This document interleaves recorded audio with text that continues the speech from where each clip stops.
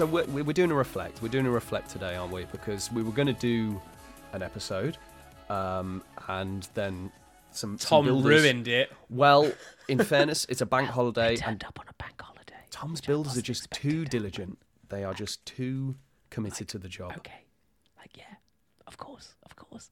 Rip stuff out, but also I'm in my pants. Like, it's a bank holiday. But hey, I'm Were not you? complaining. Are they charging you bank holiday rates, Tom? Is this time and a half? Is this why you've got your discount on the kitchen, but the labouring costs have doubled? They only work bank holidays. Or They Christmas. only work bank holidays. only Mate, you've work- got to get it in. No wonder You've it's got to get it taking in so now. long. Then bloody hell, It's got to happen now. It's the only way. Tom's kitchen will take 4 years. But yes, that's the situation. But don't worry, listeners. I'm on the mute button, ready to mute myself if there's any problem. I mean, we're recording in separate tracks, so to be honest, this could just edit me. But we don't like to edit reflex, as you've probably noticed. So it's easier if I just keep hold of the old mute button, ready to go. But yeah, welcome to season 3 Reflect. It's a big season, guys. Big season. Our longest Big season to season. date, I think. 27 episodes in total, which 4 arcs. Very exciting. And the listeners have given us some questions. So this is where we reflect on the season. But I just want to start. Does anyone have any questions from you guys? Do you guys have any questions? Nope. Moving on. Okay. Well, yeah, actually, about today, have we received any questions outside from the Discord? I think there was a couple in email. There was only from Xander Byers. One of them was, "Are you going to do an Easter special?" No. No. That ship has sailed. Right now, here we go. Hop, hop, hop! I'm a Barnaby. Here's my Easter egg. Thank you, Bunnelby. No conflict here. Love Oh. Easter eggs. I would There you have, if we'd ever do these a special, one of Dr. Bumblebee doing like a Frasier style spin off in would be. Oh my god, would be yes. I mean, phenomenal. now we kind of have to do an Easter special because Dr. Bunnelby as Frasier is exactly what I want to do. They've got what's another? Go ahead, Formia. I'm Bunnelby. Exactly. Diggersby as Niles. Lopany as Ross. As Roz, sorry. There are a few questions from Xander, but I'll Any from the old Instagram? no. None. No, You sure? no curious people on Instagram. Are you sure? I'll double check. But That sounds like Tom knows that there was. I feel like there was. Oh yeah. Oh right. Okay. I see. I feel like someone see. asked a question. I feel like Is it somebody Tom did. asking Stu to marry him? Is that what's happening? No. That's, is there not a question on Instagram, Stu? Is there not a question you need to answer? No, because How, Sophie Tom, asked how me is this that morning. the second time today on separate occasions that we've been compared to a married couple? Sophie. Okay. Sophie, she said, "Oh, I heard you're doing the reflect later on. How do I ask a question?" I was like, "Well, Stu's actually posted this thing on Instagram, so if you want to contact Stu, then just do it on the old Instagram." So I believe Sophie's got a question, right, Stu? Should we open right. with that question? Let's start with see. Sophie's question then. I see what's happened here. Okay. I think DW Hollins might have had something to do with this. Not that I guy. don't think so. I didn't think Sophie listened, but it's let's hear her reeks of question. Hollins. It'll probably Okay. be quite basic, I imagine. That's it. Sophie is DW Hollins. It all Yes. makes sense now. Makes sense. Sophie asks, "We've been given a lot of info regarding teleportation circles from Mr. N in their thesis, which I would love to read, by the way. And we've also seen Frey using it." Sorry, Sophie has gone on multiple text boxes here. So it's a very long question. Apparently, so I'm there was a having to- limit to how much you a could character write limit, in I the can only imagine. box. We've also seen Frey use the same. What other magical circles do you think exist in Formia? And are they related to poker powers at all, or are they a separate magic system we have yet to really dig into?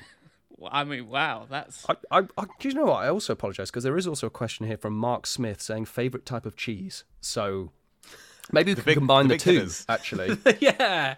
Well, are there any cheese circles? Is it like a? I have to assume so. an Emmental that you walk through, and it allows you to okay. come so out of we're another combining No, the keep Instagram going, Ali. section. Wait, what's the Emmental circle What's going the to do? Emmental massive circle do? massive Emmental, and you hop in one hole, and you just come out. Of a different part of there's like You Formia. come out, you portals just in the smell different bad. You just cheesy smell really holes. bad. That's good. Yep. That's good. Yep. Yeah. So favourite type of cheese are probably mozzarella.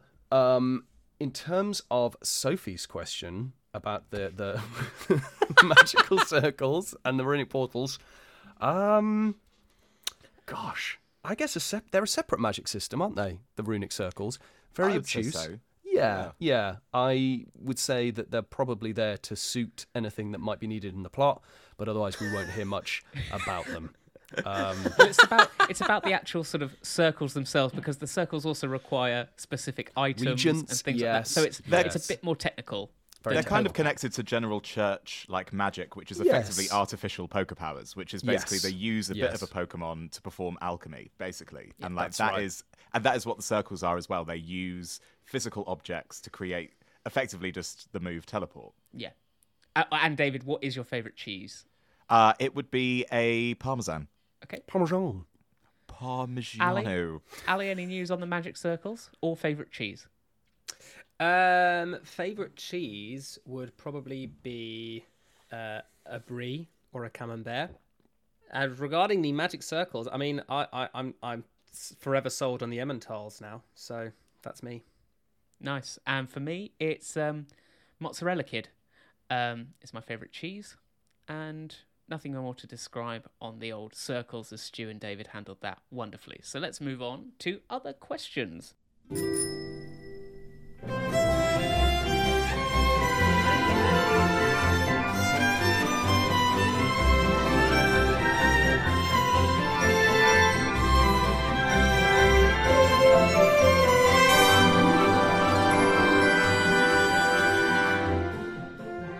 I'm just going to go in order from the Discord. I feel that's the easiest thing. So I'm going from the 28th of March. Lightfire53 asks, what's your favourite Glitch X City / Braxton Burke's music piece that you've used for the show? Also, there is a question that ties in here, which is from Jeremby's mum, who asks, how do you choose the perfect music for the section for a Kenny monologue, for example, and things like that? Do we own the albums, or do we know them all off by heart? Spoiler, no. But yeah, what's your favourite Braxton Glitch piece? Good question. I don't know all of Glitch X Cities. There's so many on there that like it's almost impossible to pick a favourite. I've used in terms of Braxton Burke's, we have our favourites that we seem to use time and time again in episodes. There's one that's like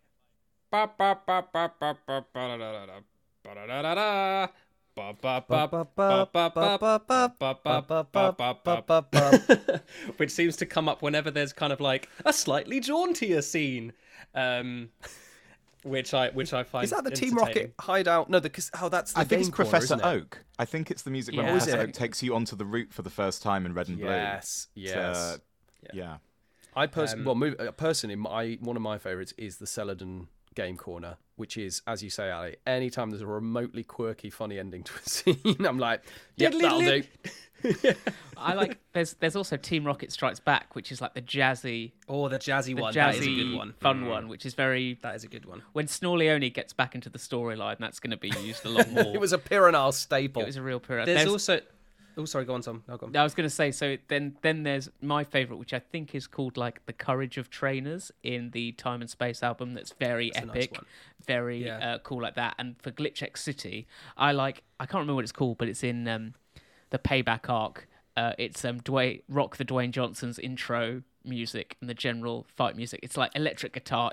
It slaps. It's just ridiculously cool. Whenever you need something like metal, Glitch X City's that's the way. That's where you go. I also love the Safari Zone lo-fi remix by Glitch X City, it's great. It's perfect for like a slightly emotional, but not too. You know when you're like, I want this to have a tinge of emotion, but not like not whole hog, not the Pokemon theme sad sad piano. in Yeah, minor key exactly, and slow by piano. exactly. Yeah, I get that. Yeah, it's I amazing. feel like there's And- some. Sorry, go on, No, David. you Go go, on, Ali. David. No, you go. Oh, you charming man. I was gonna. The only thing I could add is that I've really enjoyed the use of Tin Tower over the last couple of episodes. It's been a joyously and liberally used bit of music, and I've think as enjoyed well, every like- second. Yeah, like the Tin Tower, Burn Tower, and like Trouble at Slowpoke Well. They're all sort of thematically nice Well, to I was use going to anyway. say, like, Slowpoke Well, whenever there's like a sort of churchy thing, I try to get that in as like a little Easter egg in case anyone picks it up. And in answer to how we pick the music, it's kind of this. We just sort of listen to them, like little snippets, and go, I think that fits the vibe. Yeah, I mean, it's harder with Glitch X City because there's so much there. But with Braxton Burks, I kind of know, because we've been doing it for so long, and I feel like I'm sort of know my go-to Braxton Burks tracks, because we tend to use very similar ones in terms of, like, once you use it. Like, we don't... I think if we haven't used a Braxton Burke track by now, we're probably not going to use it in the future. Like, I feel like we have now got our sort of tracks that we generally use. Yeah, and sometimes if I know it's going to go underneath the scene, I might try to make my editing job a bit easier and see how long I want the music to be, and then kind of pick a track that sort of suits the length. Yeah. More often than not, you'll actually find it kind of thematically works. It's Yeah. weird how that happens. All good. Well, thank you very much, Lightfire and Jeremby's mum. Ginny B asks, what were your personal Tallahassee theories pre-reveal? Ooh. So this is for me. I'm not sure I can speak to no, that, but yeah. This is for. But there is a question for you, Stu, relating to this after this fair one. enough. I don't... Well, I mean, Tallahassee being a Zoroark was not even on my radar. I never would have. I guess I just thought he was who he said he was, and that there would be an emotional scene. I thought maybe he was... what he could do with Kenny's Poké Power was a Poké Power in itself. So I did sort of see that he would probably end up joining Team Mystic. But more that he would be kind of like convinced by Frey to join, and then would become, a villain, a season 4 villain in that way. Yeah, I think I sort of generally presumed that he, as Ali said, there would be a moment where Brandy had to make that choice involving Tallahassee, but I really didn't think it was going to be that deep. And after an entire season of hating that man with every fibre of my being, it was so good to have it all sort of be justified by that fantastic switch. I thought Brandy and Tallahassee were going to tie the knot and get married. That's what I thought we were leading to. Stu had set it up with the sort of funfair marriage that had happened. I was like, oh, hello, setting the scene for another marriage, a wedding flag. But actually, no, it wasn't the case. It was very much evil. I thought Tallahassee could have been more sinister, like Tallahassee collecting Poké Powers. I had this sort of vague thought that maybe the Hypno Belt like sucked in the Poké Powers, and then obviously Kenny has a really powerful Poké Power. Like maybe there was some sinister Poké Power collector subplot that we would have gone. I'm glad we didn't go that way, because me saying it out loud now sounds like a very, very dumb side quest of the Poké Power collector.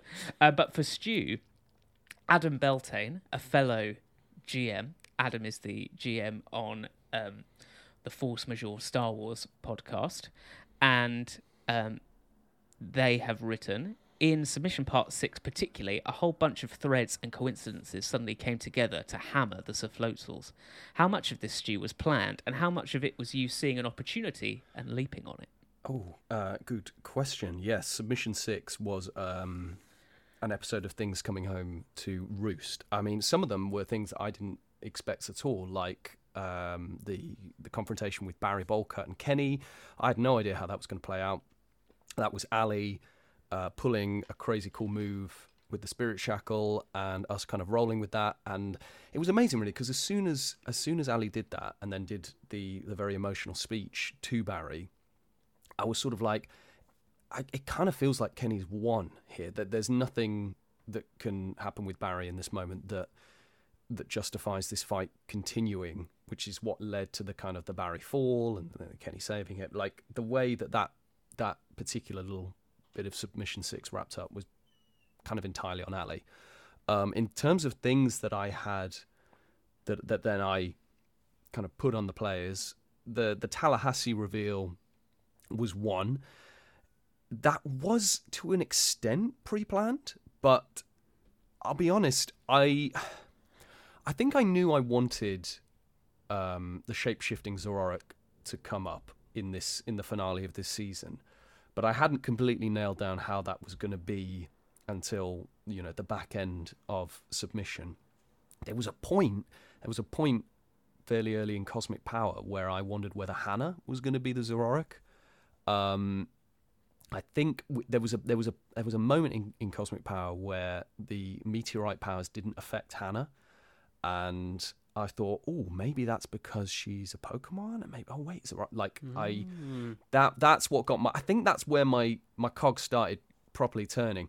But then because we had so many emotional scenes with Hannah, and because we had those moments in Submission where Kenny actually had like human connection moments with Hannah, I was like, we can't take that away. We can't reveal that was a pointless moment and that didn't actually happen with Hannah. Okay, so all of the human connection moments Brandy had with Tallahassee were nothing, huh? Which is to say nothing of the moments that Brandy had with Tallahassee, but they were more comical and less... All that legalese litigation speak. You're telling me that impacted Brandy, but I guess no.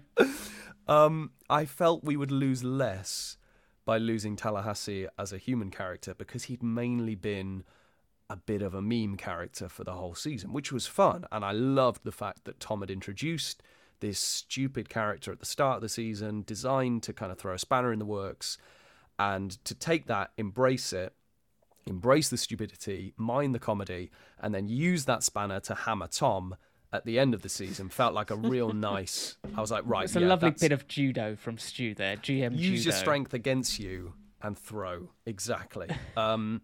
So yeah, that was sort of back end of Submission, probably after the Hannah scenes and everything in early Submission. I was like, I think it's Tallahassee. And I think what's great is that bringing in Zoroark then opens the door for Frey to be involved, which then led on to the Adri fail, which I'm sure we'll get to later. I can't remember what else happened. And then other than that, it was just Theo fighting the Zoroark, wasn't it? And Brandy. To be honest, I didn't plan anything that happened to Brandy. That was just Tom having bad rolls for the whole arc, basically. We hammered him, but that wasn't because I wanted to hammer Tom. That was just Tom not doing well. And like the Warden Vipin thing. That was an interesting one. Yeah, well, that wasn't planned either. That was just, again, Tom rolling bad. But I thought in the moment... Sorry, Warden Vipin. I just can't apologise enough. I think it was a tough decision, actually, that one. But I think Tom had described this incredibly epic scene of Warden Vipin besting the Helsing Grunts and being incredibly competent. And we'd set up Warden Vipin in the whole season to be an incredibly powerful trainer in Rockslide, and then again in Submission. And when that fail came through, I thought, God, what better way to demonstrate the power level of who seem to be becoming our main antagonists in Team Mystic and Frey than to utterly annihilate someone we've seen be incredibly competent. So, yeah, and demonstrate a very ruthless side to Team Mystic in terms of getting their goals. Thank you very much, Stu.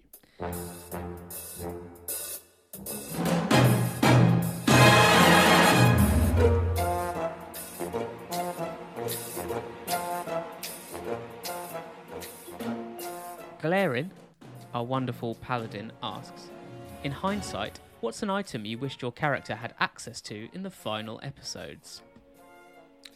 King's Rock? Yeah. An escape rope. A gun. Galerin also asks, what's a weird niche hobby your characters might have gotten into if they were confined to their room for an extended period of time due to something like a lockdown, perhaps? Well, Kenny loves his botany, doesn't he? Succulents? Succulents? What? I don't even know what that is. Ali, you're playing the botany character. Come on, bud. Yeah, Kenny's the botanist, not Ali. They're like indoor, easy to care for plants. Wait, hold on. Ali, are you suggesting? Cacti. Are you suggesting that when you play and take on the role of Kenny, you unlock this kind of access to that knowledge? That, like, when you're just in regular mode, like, there's no possible way you would know what it was. But what you don't know is I have a Wikipedia tab open at all times. The botany tab. It's just plant. It's the plants page. You've got plant, leaf, stem, tree. You've got all of those pages just Phloem. open. Just.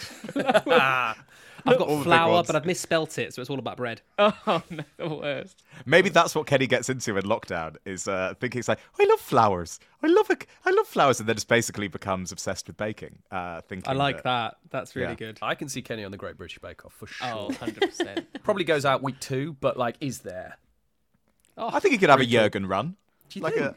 yeah. Uber competent Jurgen? I don't know. Depends how many luck points he uses. Well, I've only used one all campaign so far, so not many. Man alive. Man alive.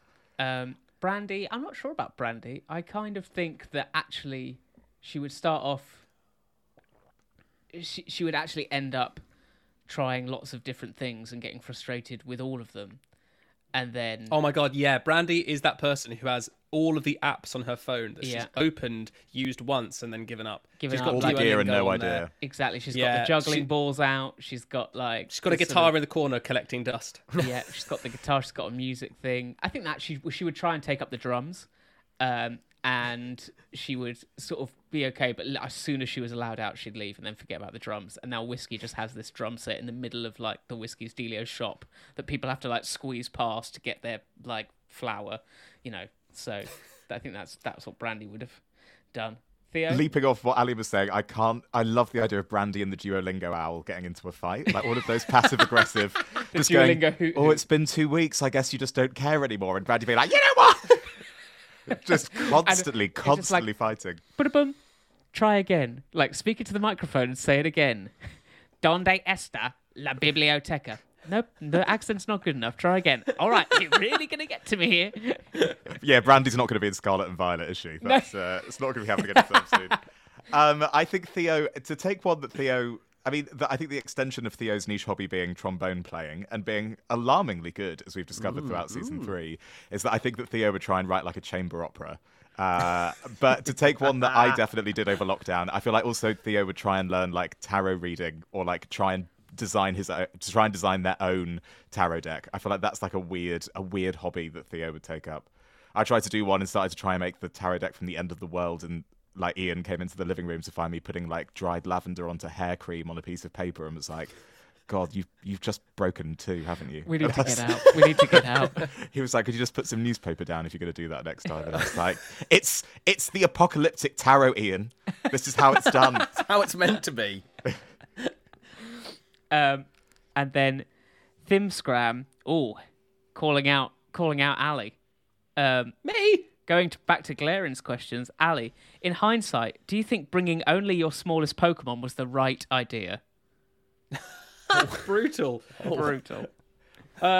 Okay, so a few things. I feel like my logic was sound because our mission when we picked up Pokemon was sneak into the prison, sneaky. get the Yeah. King's Rock, sneak a few people out, bish bash bosh. I'm sorry that I didn't anticipate us fighting a Moltres in a tree and then having 2 different evil teams in a Super Smash Bros-esque melee. I apologise for that. That is a real oversight on your part, to be honest. that is on me. Secondly, I feel like most of my team... I had 2 evolutions in that in this season. No one else had any. So Yeah, I how does that like, feel, Ali? Yeah. I feel like my team justified being there, except for Spiritomb. To be fair, they did nothing. That's but, fair. I you know, loved Fleek in season 3. Fleek, come Fleek on, in man, season 3. they were amazing. Yeah, that justified the place 100%. Yeah, absolutely. Bowtie evolved. Salandit had a couple of cool moments, and finally, like we're not. It's not a game that we're trying to win. We're doing this for the story, and I think for that was the main reason. And Sure, we're doing a great job of not winning the game. Like we're It really would have doing been- well at that.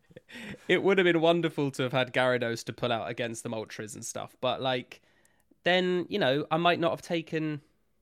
I probably wouldn't have. I don't know who I would have left behind, but that Pokemon might have missed out on some cool moments. So No worries. no, I don't regret my decisions. I regret Quite nothing.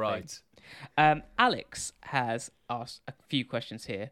Do you have a favourite written work someone has made about Critical Ditto, such as Ginny's Wimpy Fic or the Brandy fan fiction? And I guess the answer to that is probably like, don't really have a favourite. I think All of them. they're all amazing. yeah. The fact that people would take their time to write anything related to the podcast or alternative universe thing is amazing. So It's all great. It's all gravy. amazing stuff. Adding to the universe. Alex also asks, what are the characters' favourite musicals? And Stu, what is Evil Whismer's favourite musical? You've asked that as if I have really any fleshed kind out, of Stu. control over Evil Whismer or know anything about their psyche, which I don't. I would imagine something as chaotic and loud as possible. Maybe like Carrie the musical. American Idiot, possibly. American Idiot was what I was thinking. Yeah. Or Stomp, just Stomp. Maybe Stomp. Yeah, no lyrics. Yeah. They don't want to hear people speaking. That's why they cut our mics all the time. They just want to hear the rhythm of mic booms. I think Kenny actually really likes kind of old school Hollywood golden era, like a Hello Dolly or something like that. Because everyone's sort of there's nothing's really at stake, so it's all happy days. It's post-war, feel good. Yeah, Life's gonna get better. We need some of those musicals now, don't we? Yeah, too right. I know. Now we just have Isn't Your Life Awful musicals. Cabaret. Whey. I think that Theo's unquestionably is the Hunchback of Notre Dame. I couldn't be more certain of anything if I tried. Patrick Page is Frollo. I'm thinking really the Brechtian German version that everyone was obsessed with before they translated it into English. Like almost all Die just a series Glocke of, von Notre geometric Dame. cubes. Yes. Yeah. I think Brandy despises musicals. She is just absolutely not. She saw, I mean, if she did like a musical, I feel like it would be the most sort of standard musical. I mean, it would be something she saw as a kid, like Honk. She'd have seen that as a kid, or been in it, and that would be it. She'd be like, "That's my favourite," because it's the only one she knows. And then Alex also asks, inspired by the gym scene, what's every character's favourite piece of gym equipment? Stu, you can choose an NPC. Gym, as in Pokemon Gym. No, as in from the gym scene at Kappa Corp. Right. What's our favourite bit of gym equipment? Wow. I think Kenny loves the big sort of spherical balls because he just jumps on them and bounces around. Fair. That sounds good. I think for Brandy, it's just the punching bag. I think that's a lot of use. That has a lot of use. I think Theo loves a ski erg and has broken every single one they've ever used. Just pulled the ski bits at the top and just ripped them off by about set 4. Love that. Theo's so strong. And angry. Any NPCs? If you want to go through them all one by one, Stu, and their favourite gym equipment, that probably they all like dumbbells. They all like just a different weight. A different weight. Yeah, just assign as you will. Oh my god, Heron is totally that person with 4 different sets of dumbbells around him. It's like, no, I need all of them. Yes, I'm doing a super set. Yes. Yeah, I'm doing a pyramid superset, so you can't take any of them. Tyler's got a dumbbell that looks really small, but is actually the densest. So you think you could pick it up, but actually you just can't, and that's their one dumbbell. Also, Alex. I've just got an image of Hannah picking it up and just not moving it an inch.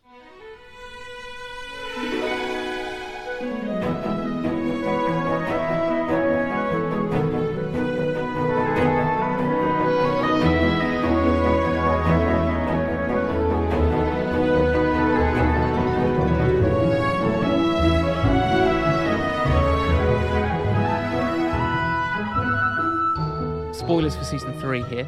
Obviously, if you're listening to the reflect of season 3 and you haven't listened to season 3, what are you doing? Yeah, I mean, surely this is just the whole episode is one big spoiler. Exactly. Alex has asked, after the finale, a couple of us are wondering at what point Frey took control of the Flash mullet. Before the Adri fail? After the Adri fail? During the Adri fail? I think this is one for keeper of the time stream, Stuart Clark. Oh, me, yeah. Solid hold on that. Very, very, very high continuity in the time stream. We sort of clarify a little bit more.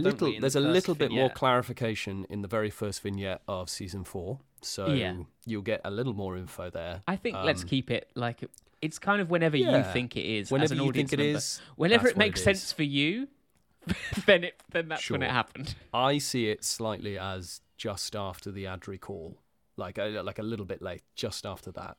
You know, Yeah. Kane and Yeah. Andrew do a little bit more work together, and then you'll see. You'll see. You'll see. You'll see. Snivy Gardens asks, which I think maybe a bit of a spoiler that we can't get into, and I'm not sure if we even know. But what's Frey's poker-powered Pokemon? So what's her sort of internal Pokemon? But I don't think we know. Oh no, it's a Cherubi. I'm curious. It's a I'm curious Cherubi. if- Yeah. Oh, well, yeah, hold on. Yeah. Wow. It's a Cherubi. Cherubi. I'll I reveal knew that it. right now. I mean, can I ask a follow-up, or is Yeah, that of course. Go for it. like Why? why? Is the question? So that it can evolve into a Cherim. Next question. Okay, well, there we go. You heard it here first. Frey's poker-powered Pokemon is a Cherubi. I am Does that- curious if Stu has decided what it is. I have Oh. theories. Yeah, I have I have theories. theories, but I I'm have not. theories. I'm not marrying myself to any one thing because anything could come up at any time that might make me go like, "That's a better idea." So I have Which like, is exactly what I'm doing with Kenny as well. But Yeah, currently exactly. you're like Cherubi is the big favourite. Cherubi is that the is the winner big at the one. moment. Yeah. Because Yeah, then we yeah. can For flash obvious back to any reasons. scene where we were in a forest or anything, and you could be like, "Look, Frey was right there as a little Cherubi, just there." Where did you first meet Frey? In a tree, like a berry. oh Oh my god. god, the Sephiroth It all tree makes full of sense. Cherubis. Oh my goodness, it all makes sense. Hiraeth Sendron asks, "How do you feel about the tone of the season 3 finale? Do you have a preference for happy, hopeful, bittersweet, mournful, or tragic endings in general? And which do you think / hope the podcast as a whole's finale might end up being?" Oh, that's a fun question. So, like the tone that we How do we feel about the created. tone of season 3 finale? Because it was I think we secretly love it. Yeah, Yeah. well, Like we Yeah. don't want them Sorry, all go to on, be Stu. like that. Sorry, who asked the question, Tom? Hiraeth Sendron. Hiraeth Sendron. Apologies if I'm pronouncing that awful. That's why Tom obviously- sighed before he answered who he Yeah. was. It's I was 'cause- a bit like, Tom, it's not that difficult a question, mate. Yeah, well, I just didn't want to Well, have to it is, butcher their actually. name again, so I apologise. I think Hiraeth's asking about like, oh well, how do you maybe see season 4 ending? Maybe implying like, do you just love pain and do you want them all to end like that? I don't think that's a conscious decision. That will all depend on what happens. But I think I don't think any of us want to have an ending where we're just incredibly nihilistic and like, I think everything, nothing matters. This is all pointless. I think the season 3 ending is the Dark Night of the Soul ending. Yeah, Like, if you that were will be- structuring I it think, to be honest, overall- I would be very surprised if it gets bleaker than the yeah. series 3 Yeah, ending. that's I mean, probably- there might be some difficult moments, certainly, but in terms of an actual like collective failure to Yeah. achieve goals, or I like to see the podcast overall almost like a 4-act thing. And like season 1 is our act 1, the setup, where we meet all the characters and kind of set up the journey. And by the end of act 1, they've had their call to action. They've gone to the Pokemon League and learned about the evil teams, and they're like, right, we have been recruited, off we go.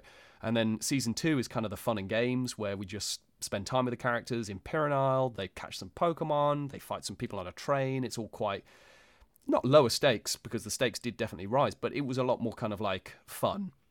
And then the end of season 2 was very hopeful and like, woohoo, we're going to fly off in with our cool new ship. And then season 3 is where things get a bit darker and we learn that actually our heroes are not always going to succeed and things could get really bad. And then hopefully season 4 is their rise back to triumph. We'll see. Who knows? Yeah. that's the main hope. And the I love the image of the season 2 ending being the Safloatsals flying off in the ship full of hope, and then the season 3 ending is Frey flying off on the same ship. Is really cool, if I do say so myself. From excellent work from us. I actually have a question for Stu about the. Unfortunately, Ali, we end had the season. question round from us at the beginning. Well, and I didn't have it then. Go on.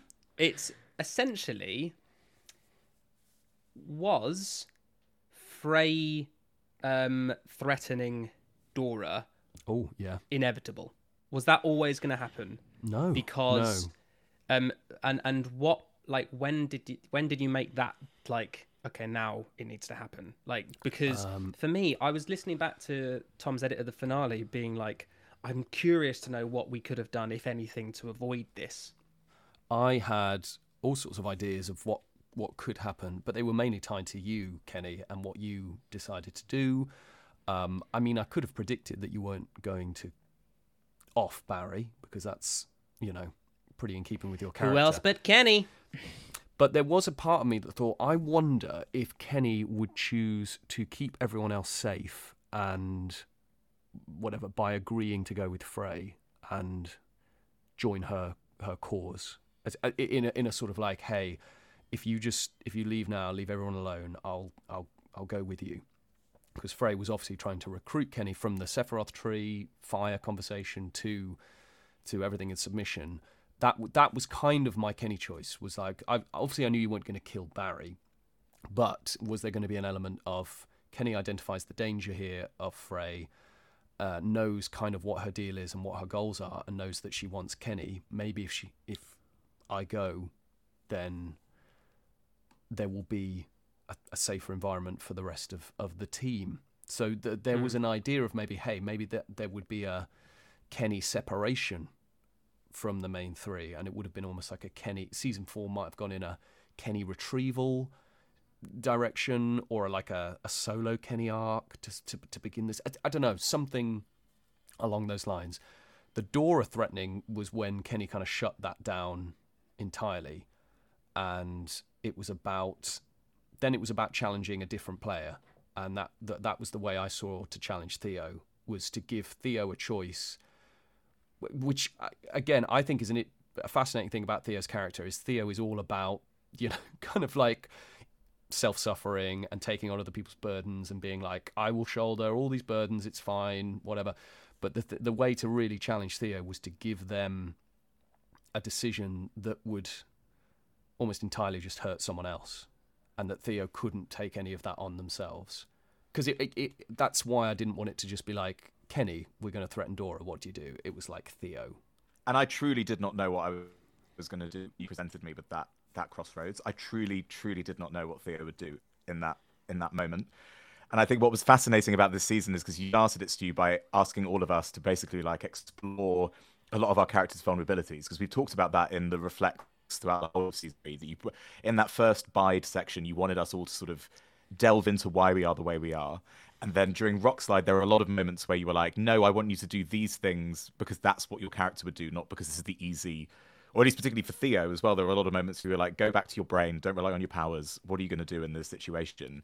It felt like by the time we got to Spatial Rend, it felt like we'd gone on like such a journey as characters, and we'd had like this great moment of catharsis. Like Theo had got the 3rd tome, Brandy had learned something so important, Kenny and Theo had gone on like such a journey. And going into like, I honestly don't know like what we do next. They've done such a like victory lap in that like Spatial Rend section, and then you threw in so many spanners in the works, but every single one of them made complete sense. None of them felt like a shock. None of them felt like a sort of like Deus Ex Machina. Everything you threw into it made like, it would be so easy to get annoyed at how terribly we were rolling and how many things you threw in and how hard you were on us on rolls, but it all made complete and utter sense. And it was really exciting to realize that no matter where you feel like you might begin to plateau as a character, you always find a different way to challenge a part of us. Like, I didn't realize that Theo was going to still be jealous about the Slow King thing until presented with a situation where that was an option. And I didn't realize what Theo was going to do when presented with a choice between love and the tome until you presented that situation. And it was really fascinating to go on that journey as an actor with the stimuli that you provided us over the season. Yeah. And that's following on from David's point there.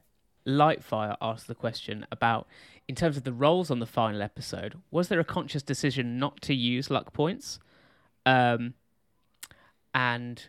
as the person who rolled the worst, and probably should have used luck points, again, I sort of felt it felt like right for the story. Like, this is the interesting thing about luck points, and I feel free to disagree with me because you are players who have more agency in using the luck points. But for me, the luck points are more to be used when, how do I describe it? When like their use would benefit the story and make rather than wanting to win If that Well, I makes think it sense. goes Exactly. back to what I was just Yeah. saying about picking the Pokemon I picked. Like, we're not. This isn't a game that we're trying to win. Yeah, We're trying yeah. to tell a story, and in there are obstacles that sometimes you just don't overcome at that moment, and you've got to overcome them later. Exactly. So like rolling badly for Warden Vipern felt really right for the story, because if we'd have gamed that out and say, right, well, I'm going to use a luck point for Warden Vipern to pass that. So suddenly we're in a fight with Warden Vipern and Frey. You're thinking, well, none of the main characters are involved in this now. It's now a sort of NPC take on sort of fight that will just add so much time, and if Warden Vipern then beats Frey, suddenly, like, where is the sort of satisfaction in that story? A main antagonist has been beaten by none of the main characters. By none of the main characters. None of the main characters helped at all. Brandy released Warden Vipern. That was the amount of help that she was in that. So, yeah, as Stu said, it's more luck points are used for narrative purposes when we feel like it's narratively important for a role to succeed rather than fail. I'm thinking as well. This might not be the case, but I'm thinking of kind of. So, Ali, you've used one, right? One, yeah. David, you used one. I think I've used 3 now. No, 'Cause you you can't. one You can't during have the fight used with. I did. Yeah, I think 'cause David I'm has- pretty sure used has during the actually. fight with Dwayne the Rock Johnson, and Rock the Dwayne Johnson. Rock Sorry, the and then I Dwayne, used thank you. one for the slowpoke. Because I used 2 in these 3, which were plot, like it needed to happen, and one was slowpoke to fight the. It was the the rain dance. avalanche to get the rain dance. I had to use it because otherwise me and Viper would have died. And then the second one I used was get Samantha to get me out of the Tome of Suffering, because Samantha was like, "Do you want to leave?" Theo was like, "Yes," and then I failed, and so I had to roll in that situation because otherwise okay. I'd have been stuck doing another 3 flashbacks. But that is a perfect example, Exactly. David. Yeah, because that's a good luck point. Yeah. your scene that you had with Samantha justified you succeeding that role, justified the the success in talking, and so like it would have made so little sense for Samantha to be like, "I don't forgive you," after you as the audience have just listened to us reconcile our differences. Yeah. No, I'm going to block this. Yeah, I'm Like, going to that- block this. that's We're not trapped fun. in this hellscape forever. Like, we need to move on. Like, we need to now move forward. Like, again, you could be Yeah, like, yeah, well, yeah. maybe the fail is like, I don't know, a dark void Pokemon comes from, but you're just extending the story past what it's already been resolved, and you're just adding another complication, which isn't an interesting complication. Yeah. Yeah. So yeah, I don't know what in terms of final season and luck points. I'm wondering whether we sort of do a blanket like, right, everyone gets 3 for the final season, and that might be a bit Actually, unfair Stu, I on have Ali. 9 left. I so- understand that Ali has a glut, and well done, Ali, for getting through this far without having used any. But in the service of like, it's a storytelling device as opposed to a game-winning device. Maybe that's a sort of more fair. That will raise the stakes on like, right, everyone gets 3, and we know that everyone gets 3, and it's like, when do you use them in the final season? Do you? I don't know. That was a thought I had as a kind of like, which is in service of taking them away as a kind of gamified win more button, and adding them more in as a kind of let's all help ourselves tell the story button. I don't know. Fair. Something to discuss in the comments. Let us know what you think as listeners. Lightfire also asked a follow-up, just saying, how are your characters faring emotionally after the events of the finale? Wow. Not great. Pretty bad. Really bad. I would say worst mental state yeah, so I'm far gonna for say- Ever. each of the characters. We have we're only a couple of episodes into season 4, but it's taking some time to heal. It's taking a I'm while. going to suggest possibly even Kenny, after burning Dora's face, it felt better than where we are. At least Kenny was active. Kenny was like going somewhere, trying to find someone. But yes. Well, so, also like that was an accident. This all feels like it's Intentional? our choices. Wait, No, Kenny, no, what did you not do? intentional, but it's because of us. Like Kenny's secret like- villain confirmed. Yeah, yeah. There it is. The Kenny twist. An expulsion of random poker powers that Kenny has no control over is one thing, whereas like an assassin holding a knife to his sister's throat directly because of decisions Kenny has made is an entirely different gosh. prospect. Oh gosh. I think this also goes back to the mood question as well, which I think is a really interesting one, because I think that we were surprised as the creators of the story that the moments where we hug the bruise of our characters actually are responded to really well by our listeners and actually are liked. And I think that going into season 4, that was a big question we had, is it's how do you balance that we are a podcast of people that make jokes and have absurd characters? How do you then also have like emotionally cathartic moments? And like, I think that is a challenge that we're trying to explore with season 4, but it's really empowering, at least for me, to have those moments where people abide or listen to Kenny having that conversation with Melissa in that karaoke room, a sentence that, again, I never thought I would say in my life. But the way that the people who listen to our podcast respond to the moments that are not full of laughs and are full of empathy and compassion is inspiring to feel that we can keep doing those moments and try and see where the needle we can sit and do those things. Yeah, I think we mentioned this on a Patreon episode that Ali and I did, but I don't think we've mentioned it on the main feed, is that we actually did 2 season 4 episode 1s. We did our first record of a season 4 episode 1 back in February, and we all in a kind of pre-chat we were like, I think we'd like to like do a little time skip and maybe not explore the immediate aftermath, because all our characters are just going to be sad and it's going to be a bit like of a bummer and difficult to roleplay. So let's do a little time skip and then we can kind of get into the plot of season 4.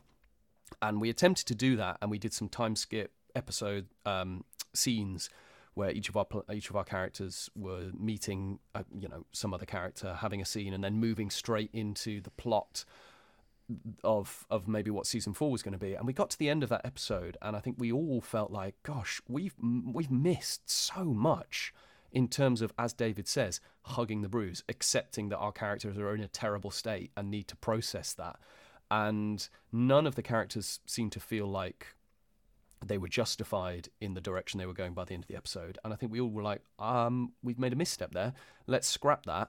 Maybe we will release that secret hidden episode one day on the Patreon, so you can hear. Because I don't think the improv was bad. I think the scenes were good, but I just think structurally we got it really wrong in terms of skipping essential moments with the characters. So we scrapped that and went way back, and the new season 4 episode 1 basically starts exactly where season 3 finale left off, and we sit in that and we explore that and let the characters talk. Tom's talking, but he's muted himself. Yeah, there's like, I was just going to jump in and say, yeah, there's like the first half of the first episode of season 4 is just sort of me wailing now. It's like I just come in and I'm like,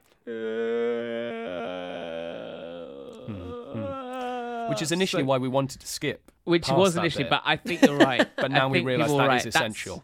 Something that is essential. Don't worry, we do keep in 6 months of Brandy's rehabilitation for her leg breaks. That's good. Every moment of that is going to be recorded. Perfect. Yeah.